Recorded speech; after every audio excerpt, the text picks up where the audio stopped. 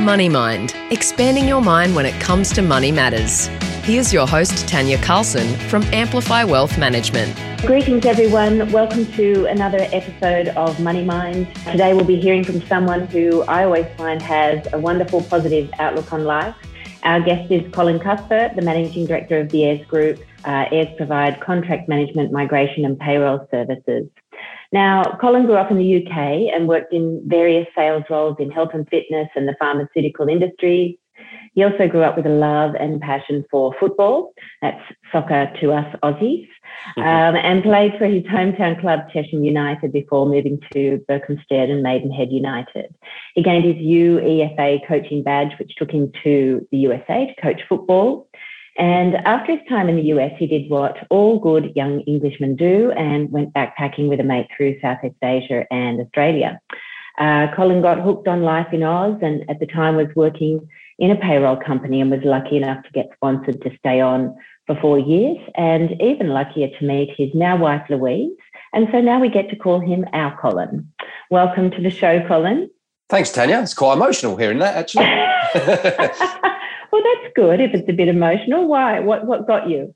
Oh, just looking back on life and seeing how I got here. Yeah, exactly. Quite funny how things happen. And I've got to stay positive, right? You do now that I've jobbed you in for being positive. You definitely do. Look, I like to start by asking everyone 2 quick questions. The first one is, are you a spender, saver or in-betweener? If you ask my wife, she'd say spender. Yeah. But because you've asked me the question and she's not here, I'm an in-betweener. So like to save a bit, like to spend a bit. Fair enough. Okay. We'll come back to money matters a little bit down the track. But the second one is, can you tell us about your cultural background and upbringing? I've sort of already said you're from the UK, but I think it's nice to share with people a little bit about how you grew up. How I grew up? I didn't really grow up too much because I'm only 5'6" and a bit. All my mates just took off. No, obviously joking there. But how I grew up, I wouldn't say it was an easy upbringing.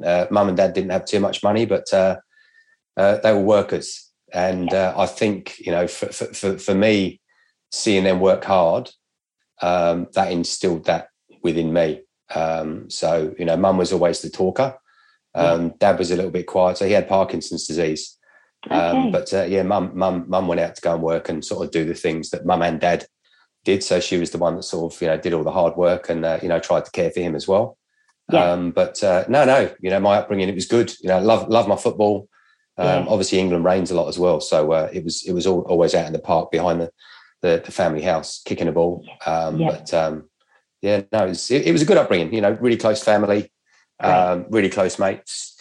And you'd always see me out in the park kicking a tin can or a football with mates. Excellent. Well, I thought I might start our conversation at the place where I guess I first met you, which was when you joined Ayres Group. Can you tell us a little bit about Ayres and how you came to be part of them? Really interesting story, actually. Good question. I used to work for a competitor in the market, and bizarrely enough, my son's 13 years old now, and I'd said to my wife, I just started work for another company, and if anyone hears this that knows me, they'll know who the company is because we then acquired them. I'd been there about 3 weeks. My wife was pregnant with Lockie. And I'd said to my wife, Louise, I said, this is going to be the shortest job that I've ever had. Right.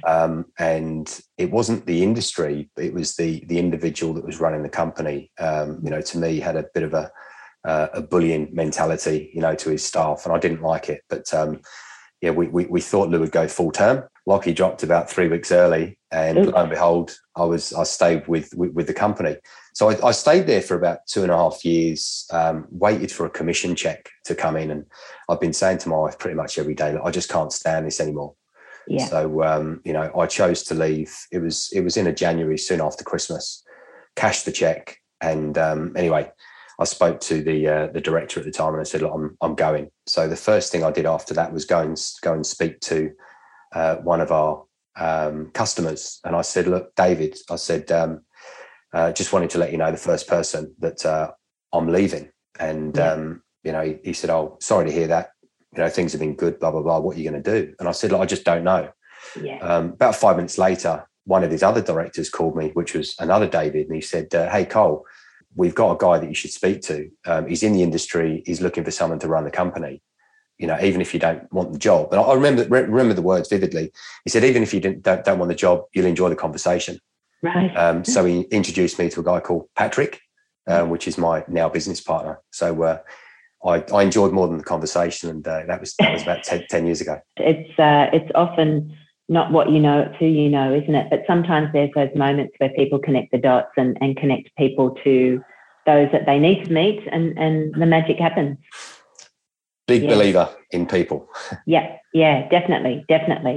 And look, I guess since you've joined Ayres and since I've known you, I've seen it grow, and I guess, expand your service offerings. What kind of lessons stand out to you when you I'm putting this question on you without any notice, but if you look back on the last 10, 12, was it 10, 12, 13 years with Ayres? Yep. What lessons stand out when you are planning to grow and scale a business?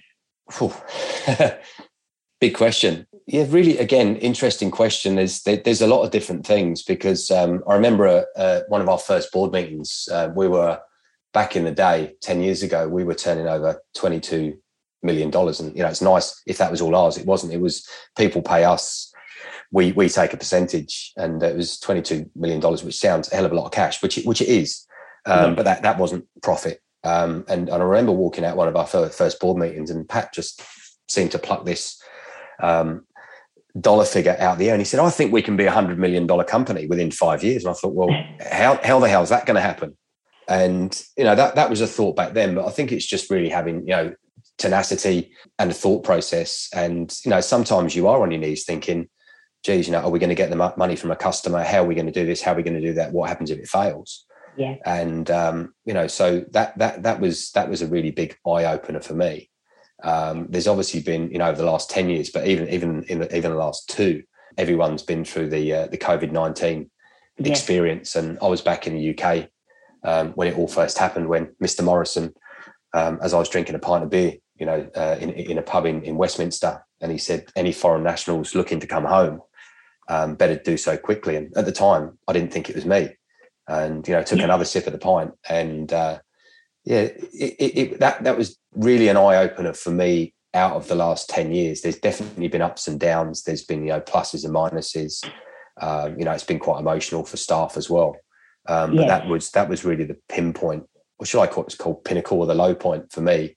Because as I made the phone call to Pat to say, should we from the UK, this was, should we send the staff home, because I don't know what's happening back in Australia. And before I'd left, everything seemed fine.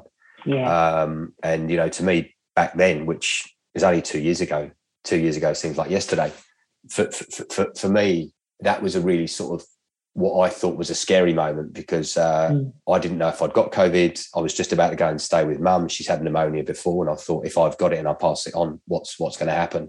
And then having to travel back and spend 14 days in isolation without the kids and the wife. So it was a mixture of different things, but really for me, that was the real sort of standout, because you don't know, or I didn't know at the time, if we were going to have a company left. And there's a lot of people that have been through this experience.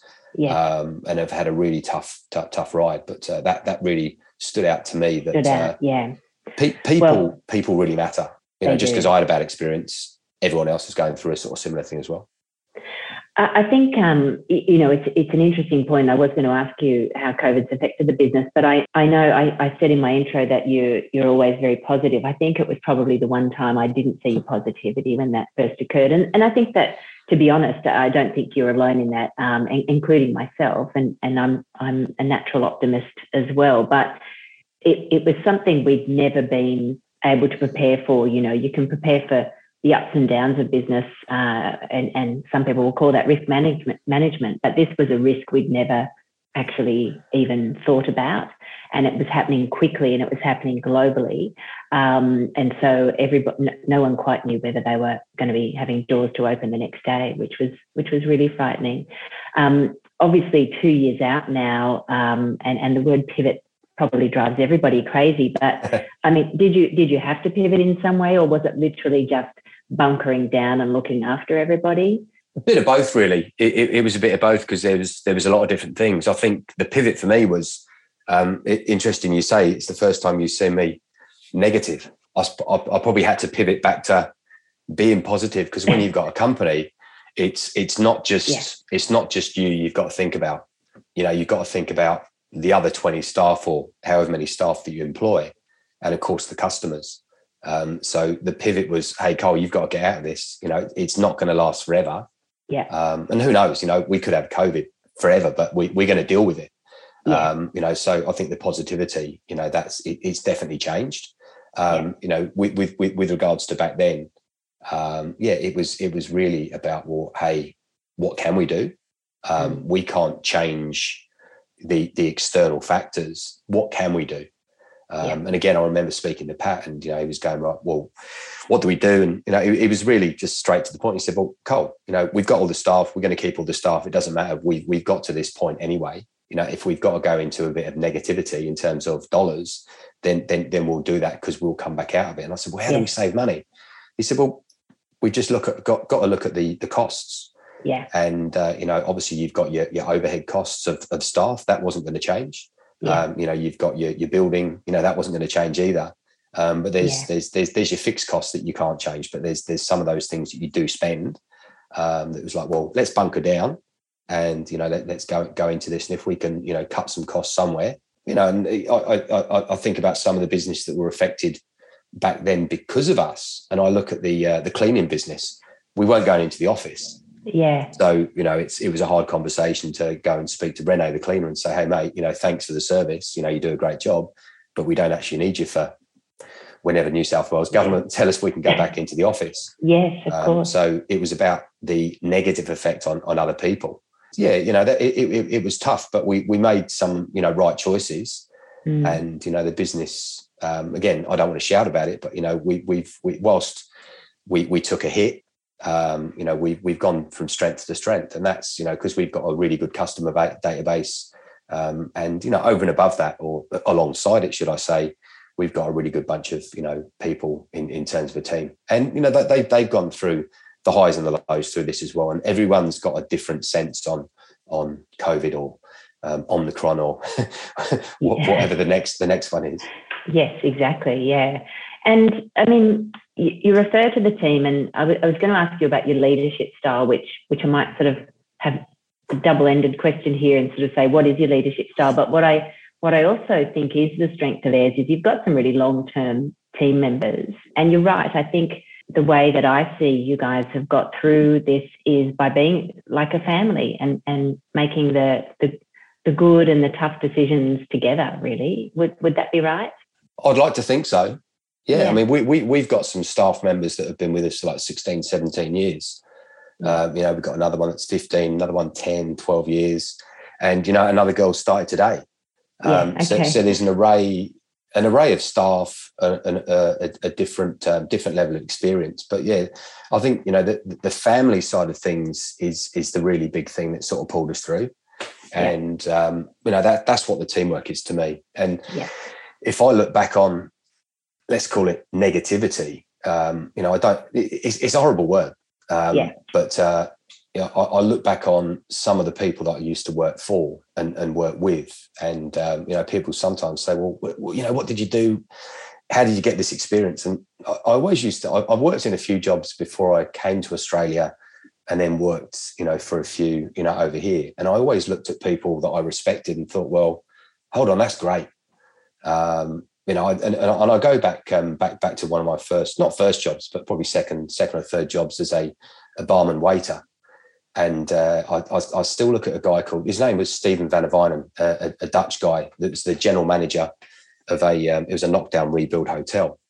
And I'd served some food to a customer, and Steven had come over to help because he realised that we were under pressure, and he delivered some food for me to a table, to a couple. I think it was on Valentine's Day, actually. And when I went back, to go and clear the plates, they're like, oh, that's the head waiter, really good guy. I said, he's not the head waiter. He's actually the head of the whole hotel. Yeah. And, I suppose it was then over the years and, different jobs, I've always taken the good in people and thought, I hope I can be as good as that. And then you look at the bad, which I go back to, a prior experience when I left, and obviously had that experience to meet with Pat. Yeah. And, you look at the bad and go, I'm not going to treat people like that, because that's not the way I was brought up. That's not my family values or what we've brought in as company values. Yes. And, I like to look at the good in everything, and you've got to look at the bad or the negative and say, well, hey, I don't need that with me. So, yeah, the family, we call it Ayres. I think that's really something that's really got us through. There's been not casualties, we've through the COVID experience, but we've had members of staff that have left us because they've had external situations, and it's hard to see. But it's life, and it's to me, it's about giving a shit about people, because you can have good systems, you can have good processes, you could have good IT product, but I've always said, unless you've got good people to back that up, it actually doesn't mean anything. Doesn't matter. That's IT right. doesn't feel anything, but people do. 100%. Yeah, I really agree with that. Where do you go for support? I mean, when you're feeling that you're facing something that's new, or something's weighing on your mind, or you want to try something new, what's your go-to method or person, or how do you deal with that? Cold beer. No. No. Scrub that one. No. I jest on that. To me, it's flip it back on its head. People. Do I go and speak to my wife? Yes, I do. Does she understand the business? No, don't expect her to. But family and friends, and I think the other one for me is exercise. Whilst it's actually not going to somebody to go and speak to them, I think having a really clear head is, I find, going out for a run or going to the gym, it's my peaceful place, as it were. And interestingly, I think you can get negative thoughts away. And sometimes what's actually quite scary, one of the sales managers that works for us, she says, don't go to the gym because you come back with loads of ideas. So yeah, I find it's my peaceful place. Yeah. And you talk about soccer or football. I don't play anymore, but I always found that the football pitch was somewhere that I can just lose myself in the moment. Go and chase the ball, try and score a goal. Pass to a teammate. It's the euphoria of it, and I think sport for me is my get out. Yes. Okay. Yeah. And speaking of mates and my wife. Yeah, of course. Yeah, that's great. And you actually said to me, I think, or when we were talking on email, communicating on email, that you learned a lot about business through your sport. I mean, is that what you're referring to? That sort of teammate avenue, and then just clearing the head through movement or whatever's got to happen there, or is there other greater lessons? Yeah, maybe there's greater lessons. I think I was just fortunate to get into a team sport. It's not to say that an individual sport can't teach you the same, but for me, a standout is sport, and that's probably one of the reasons why I've coached football as well, because I sort of wanted to give something back to a sport that's given me so much. But sport, when I look at it, and some of the staff, if they ever hear this one, they'll laugh at a period of time where I got myself a football and drew out a football pitch, and I said the way I see business is much the same.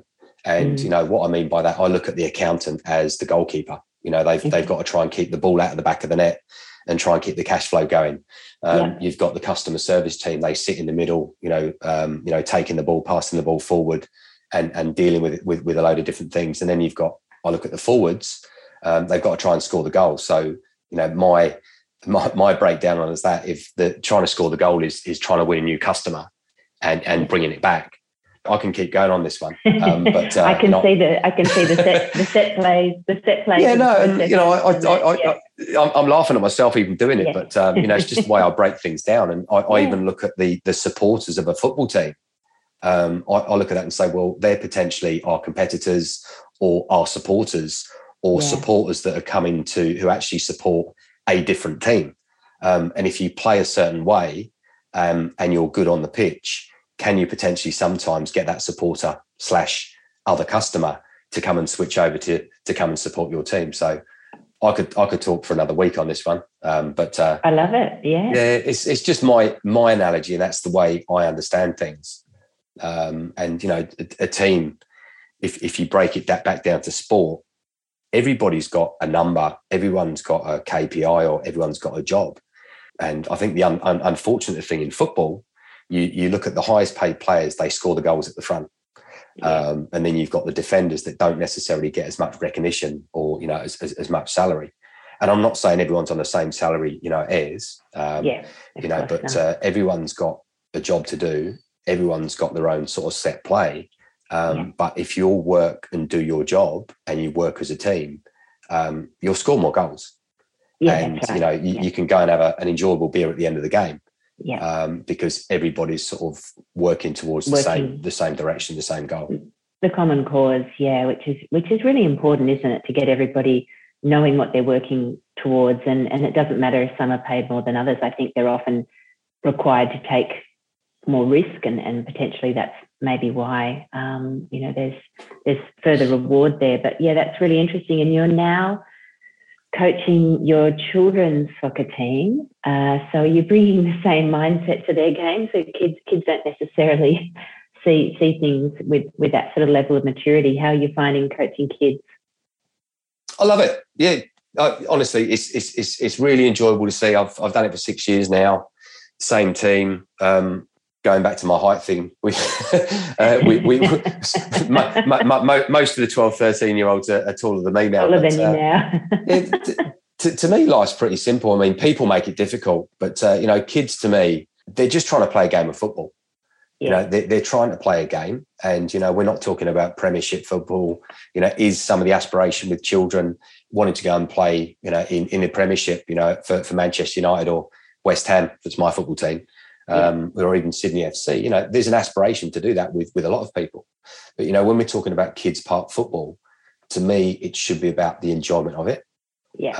Kids don't go out there to go and lose, or kids don't go and lose, go out there to go and make a mistake. And I've seen so many coaches that frustrate me that, they're shouting at children. Whereas to me, it's like, well, it doesn't matter if you win or lose. If you lose, well, could we have done something different? Can you learn from it? But most of all, it's like, go and enjoy it, children. And, coming back to, do I see sport and business, similar? I do. I want to win. I'm probably the most competitive person that I know.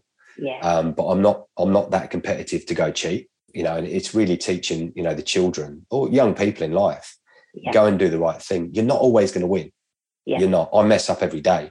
But if you learn from it, and for me, going back to the sport thing and kids from the age of 6 or 12 or whatever the age they are, just go enjoy it.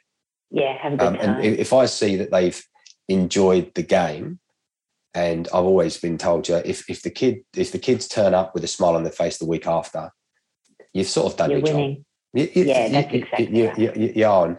And when you see some of the parents that have maybe left the team because they've moved on, or we had girls in a team that you get to a certain age, you can only have boys now. So it's nice to know that some of the people are still playing it with a, they're not game face, but with a smile on their faces. That's where I get the enjoyment.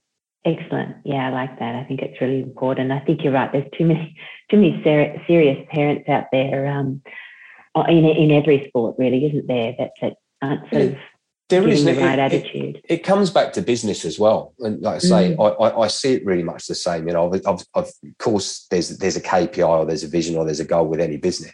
We don't just do it for the love of it. There's transactions behind the scenes. But if we're all a long time working, the weekend's quite short. And, retirement in years to come, it's probably even shorter. But, hopefully I always, not. hopefully not. But I look at it and say to people, well, sometimes there's stress in business. There's stress in daily life. But if you can enjoy your time whilst you're at work with people you enjoy, it makes life a lot easier. Sure does. And I go back to that experience that I had for a couple of years, and I hated every moment of it. And, I found myself so negative every time I came back. And I was like, I don't want to deal with this. But, you yourself, and not you, but, everyone's got a decision. And it's harder for some people because they've got big mortgages or whatever it may be, and they feel that they can't do what they want to do. But, to me, it was like creating an environment where people come to work and can do what they do with some coaching, and for them to walk off the pitch at 5 o'clock or 6 o'clock or 4 o'clock, whenever they go home, with a satisfaction that they've actually done something and they've achieved something. And they've done it with a bunch of teammates. Yeah. So, you know, that's always my sort of philosophy. Go enjoy it, and come to work and enjoy yourself with people that you enjoy being with. Yeah, I think it's really important. And you know, a great reminder to everybody that we are responsible for our own journey, aren't we? Obviously, you know, the company itself has got its journey, and maybe you can't be responsible for everything that occurs on a day-to-day basis, but people can choose to walk away from a job they're not happy with. I think sometimes we feel trapped, but I think, and there's reasons for that, like big mortgages or about to have a baby or those sort of big life events where you're not certain the time is right to do that. But, you know, I think choice forget that we're completely in control of. Yeah, and I'm not asking people to change their jobs. No. That's no one listening at AIRS that's one for the staff. But no, my point was back when I used to work where I didn't enjoy.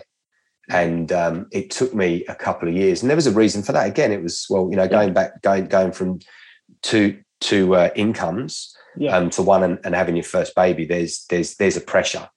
But over the months and over the years, I was like, well, no one's going to tap me on the shoulder and say, hey, here's a job that's going to be wonderful. It was more about, hey, Cole, it's only you know, that can change this situation, because the person that created the environment or the toxic culture, they're not going to say, well, go, because it's up to you to do it. And, you know, they talk about this big resignation at the moment, whether it's big resignation or is it just people are saying, well, I've been treated badly over the years. Yeah. Now's the time to go do it. Yeah. You know, that really heightened my, and we've got a really good family, as I feel, and people do sort of compliment us on the culture. We've got a great bunch of people, and you know, that was one of the points. Is if I've gone through a really stressful period in my caravan state, I call it, when I first got back in March 2020.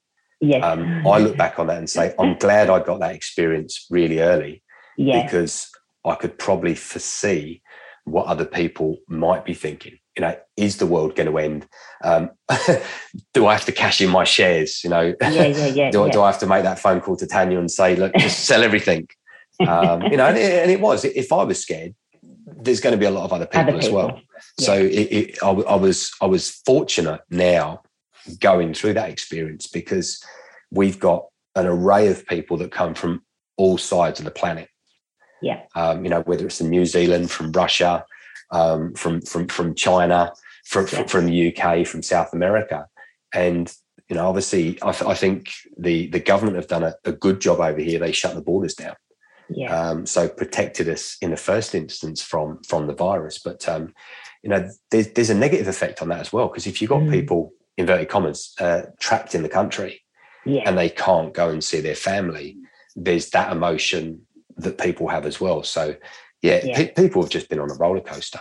Really it's definitely been a roller coaster. I think no one would disagree. And I think you're right. I think, you know, the benefit of hindsight, we're 2 years out now, and we probably look back and say, yes, I think it was a great move at the start, but then we saw the negative, and there's always pros and cons to every situation, right? So we started to see the negatives of people feeling trapped or literally being trapped here and not being able to go home, and family and friends are vital for certain people, and that was really challenging. And I guess, you know, other consequences are starting to roll out now, like we're seeing people changing jobs at record rates. And I think it will be interesting in, say, another 2 years to look at how that's played out in people's lives, because maybe if we're a happier nation because everybody's gone and moved to where they want it, there might be that positivity flowing on, Cole. They might also think, what the hell did I do? Well, they might. Let's hope not. Let's hope they go with the Colin economy and go positive, and we all come out of this feeling happier and stronger as a nation. Yeah, I'd hope so. I mean, I think we've all learned a lot. Definitely a bit more gratitude, and there's a reason for everything. That's probably my attitude. And I think, you know, there's a lot more talk about the collective, and, you know, I think that's a really strong word, and something that people are more conscious of now, that we were becoming, you know, consumers and self-obsessed, and I think we're now starting to think of others more and be aware of others and the impact, like you've talked about in your business, and that flow on effect to other people, and being, you know, the leader that you are, being able to sort of think and put yourself in other people's shoes and keep them happy and keep them confident is vital. Perhaps you should run for the next election. No, thanks. No, so I mean, empathy was always something that you know, my mum had taught me. You know, it's such a good thing to put yourself in the shoes of others. And yeah, as a business owner or leader, manager, or just a person, it's always it should be that. It doesn't matter what you do or who you are. It's if you do think about it from the other person's perspective. You know, what are they going through? You know, just because we're going through stuff, it's looking at others and saying, well, what does it mean for them? So yeah, perfect.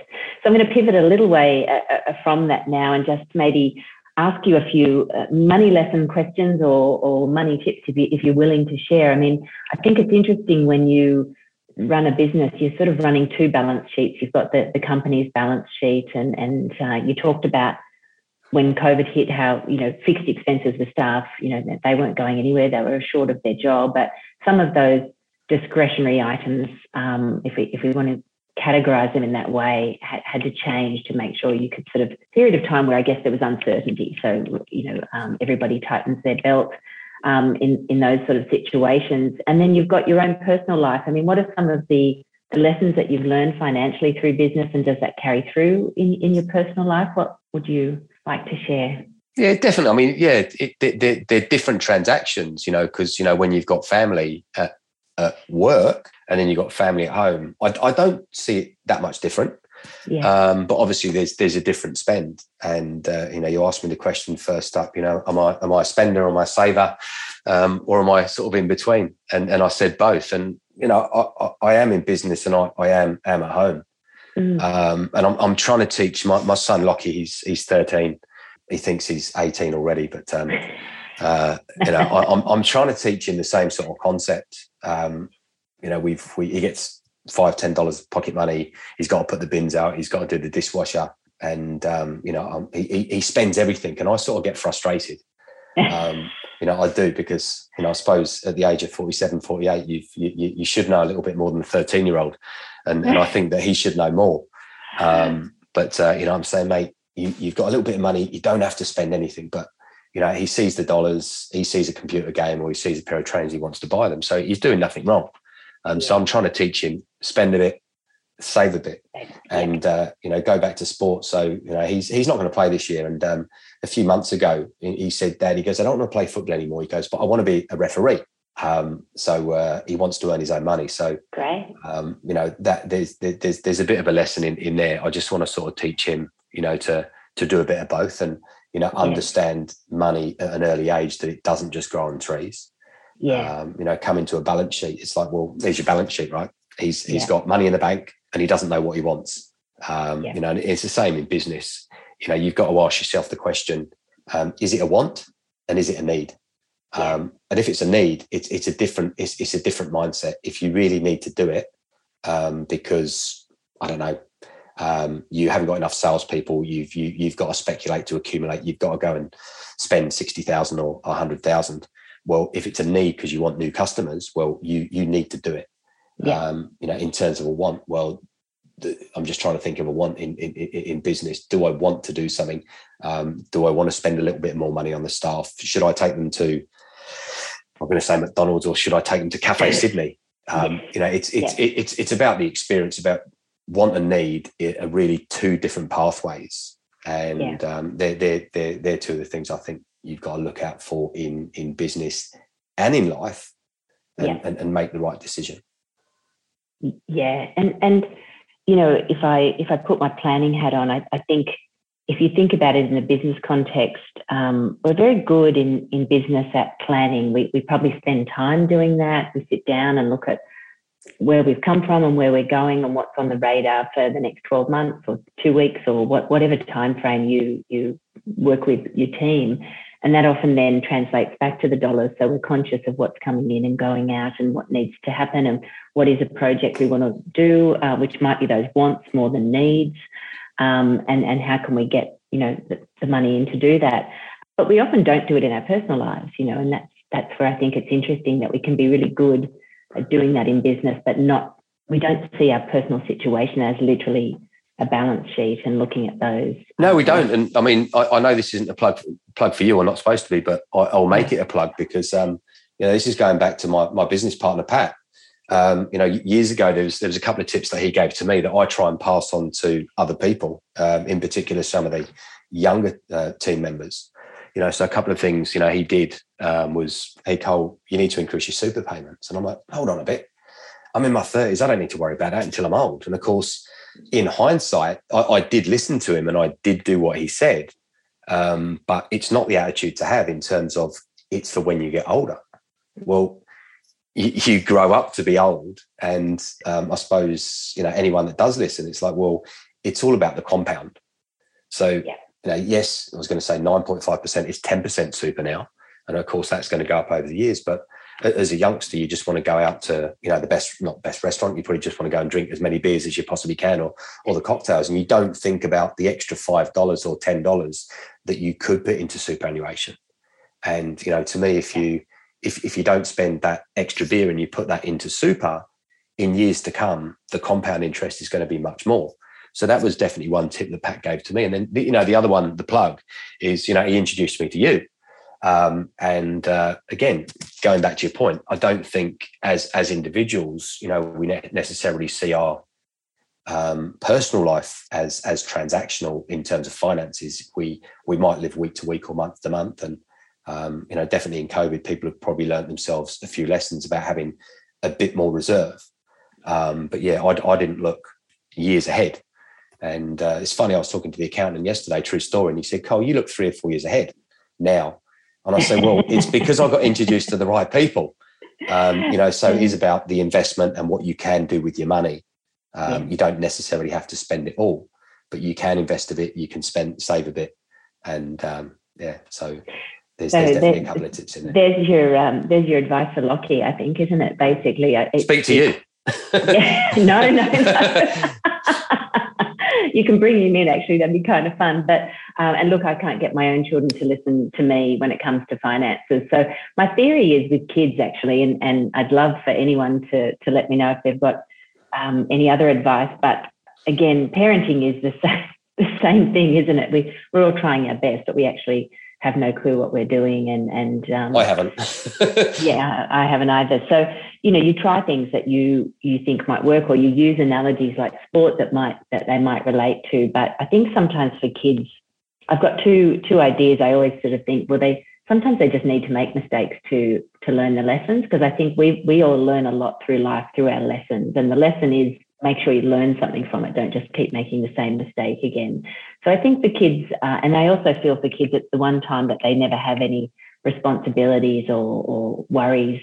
And so maybe they should just be, going to the shop and buying the lollies or games that they want and not worrying about it. But I agree that in theory, we've got to teach people to think about their needs and wants. And maybe that's the conversation. For Lockie, it might just be sitting down and sort of saying, well, imagine if you had $100, what would you buy rather than your $10 a week? And then therefore, would you try and delay the gratification and move towards that $100 goal? And that might get in.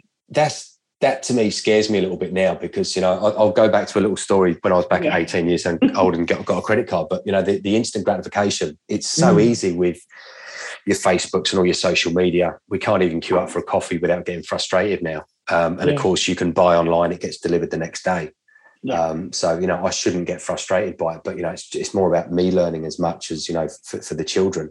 Yeah. But I go back to 18 years old when I got my first credit card, and I'm not going to say dollars, it was pounds in England, and still is. I'd got a limit of £500, and, each month I kept spending thinking it was my money. Yeah. And then, it got to about 6 months, and I think it got to about £515. I got the letter back from the bank saying you're overdue. So I paid my £16 to get it under the limit.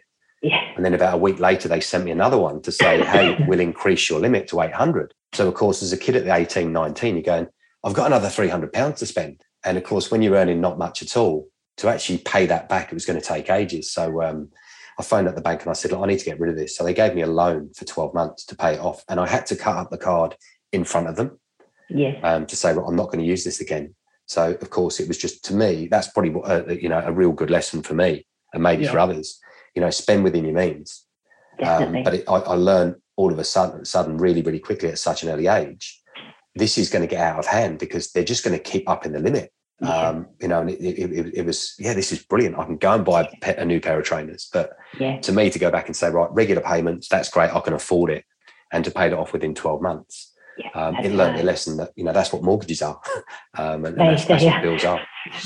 That's exactly right. And you learnt the lesson early, which is really important. And a lot of people don't get that chance, or they make the same mistake again. And I guess there's marketing and so on that goes around with that. It's great that your bank made you cut that card up in front of you. I wish more lending or credit facilities would actually have the same boundaries around things like that, because I think that's really important. And people definitely don't realise it's their money they're spending. And the instant gratification thing is definitely hard. And that's where I think it's hard for our kids, because we saw our parents save for 6 months for a new lounge or something like that. But our kids don't see that. No. They see a very different thing. If mum and dad are talking about a new lounge or whatever, it's delivered, 2 weeks later. So no wonder they're expecting that everything is sort of there on tap. So, I think it'll be interesting with how we do educate the kids or the next generation on delayed gratification, which is certainly no fun. But look, I think that's been a really great discussion. I'm not sure if there's anything else you'd like to add, but I think, for me, you still always very positive. I love your sports analogies with everything you do. And I think your team would agree in saying that you created a great family at home as well as at work, which is really, really great to see. Thanks, Tanya. Honestly, I really enjoyed the conversation. It's always good to catch up anyway. It is. I was a bit nervous this morning, thinking, what do I do? Do I do my hair? A bit nervous. And next time we'll catch up and have a beer. That's an easier chat, right? Perfect. Yeah, sounds good. All right. Thanks thanks for your time this morning. Enjoy the rest of your day. Cheers. Bye. This podcast is for general information only. It contains brief comments not intended to be the basis for decision-making, nor to be taken as a substitute for personal advice. Please contact Amplify Wealth Management to discuss any matters that may be relevant to your individual situation. Money Mind. If you have any questions about your financial future, please head to amplifywealth.com.au. Money Mind is available to download and subscribe for free wherever you get your podcasts.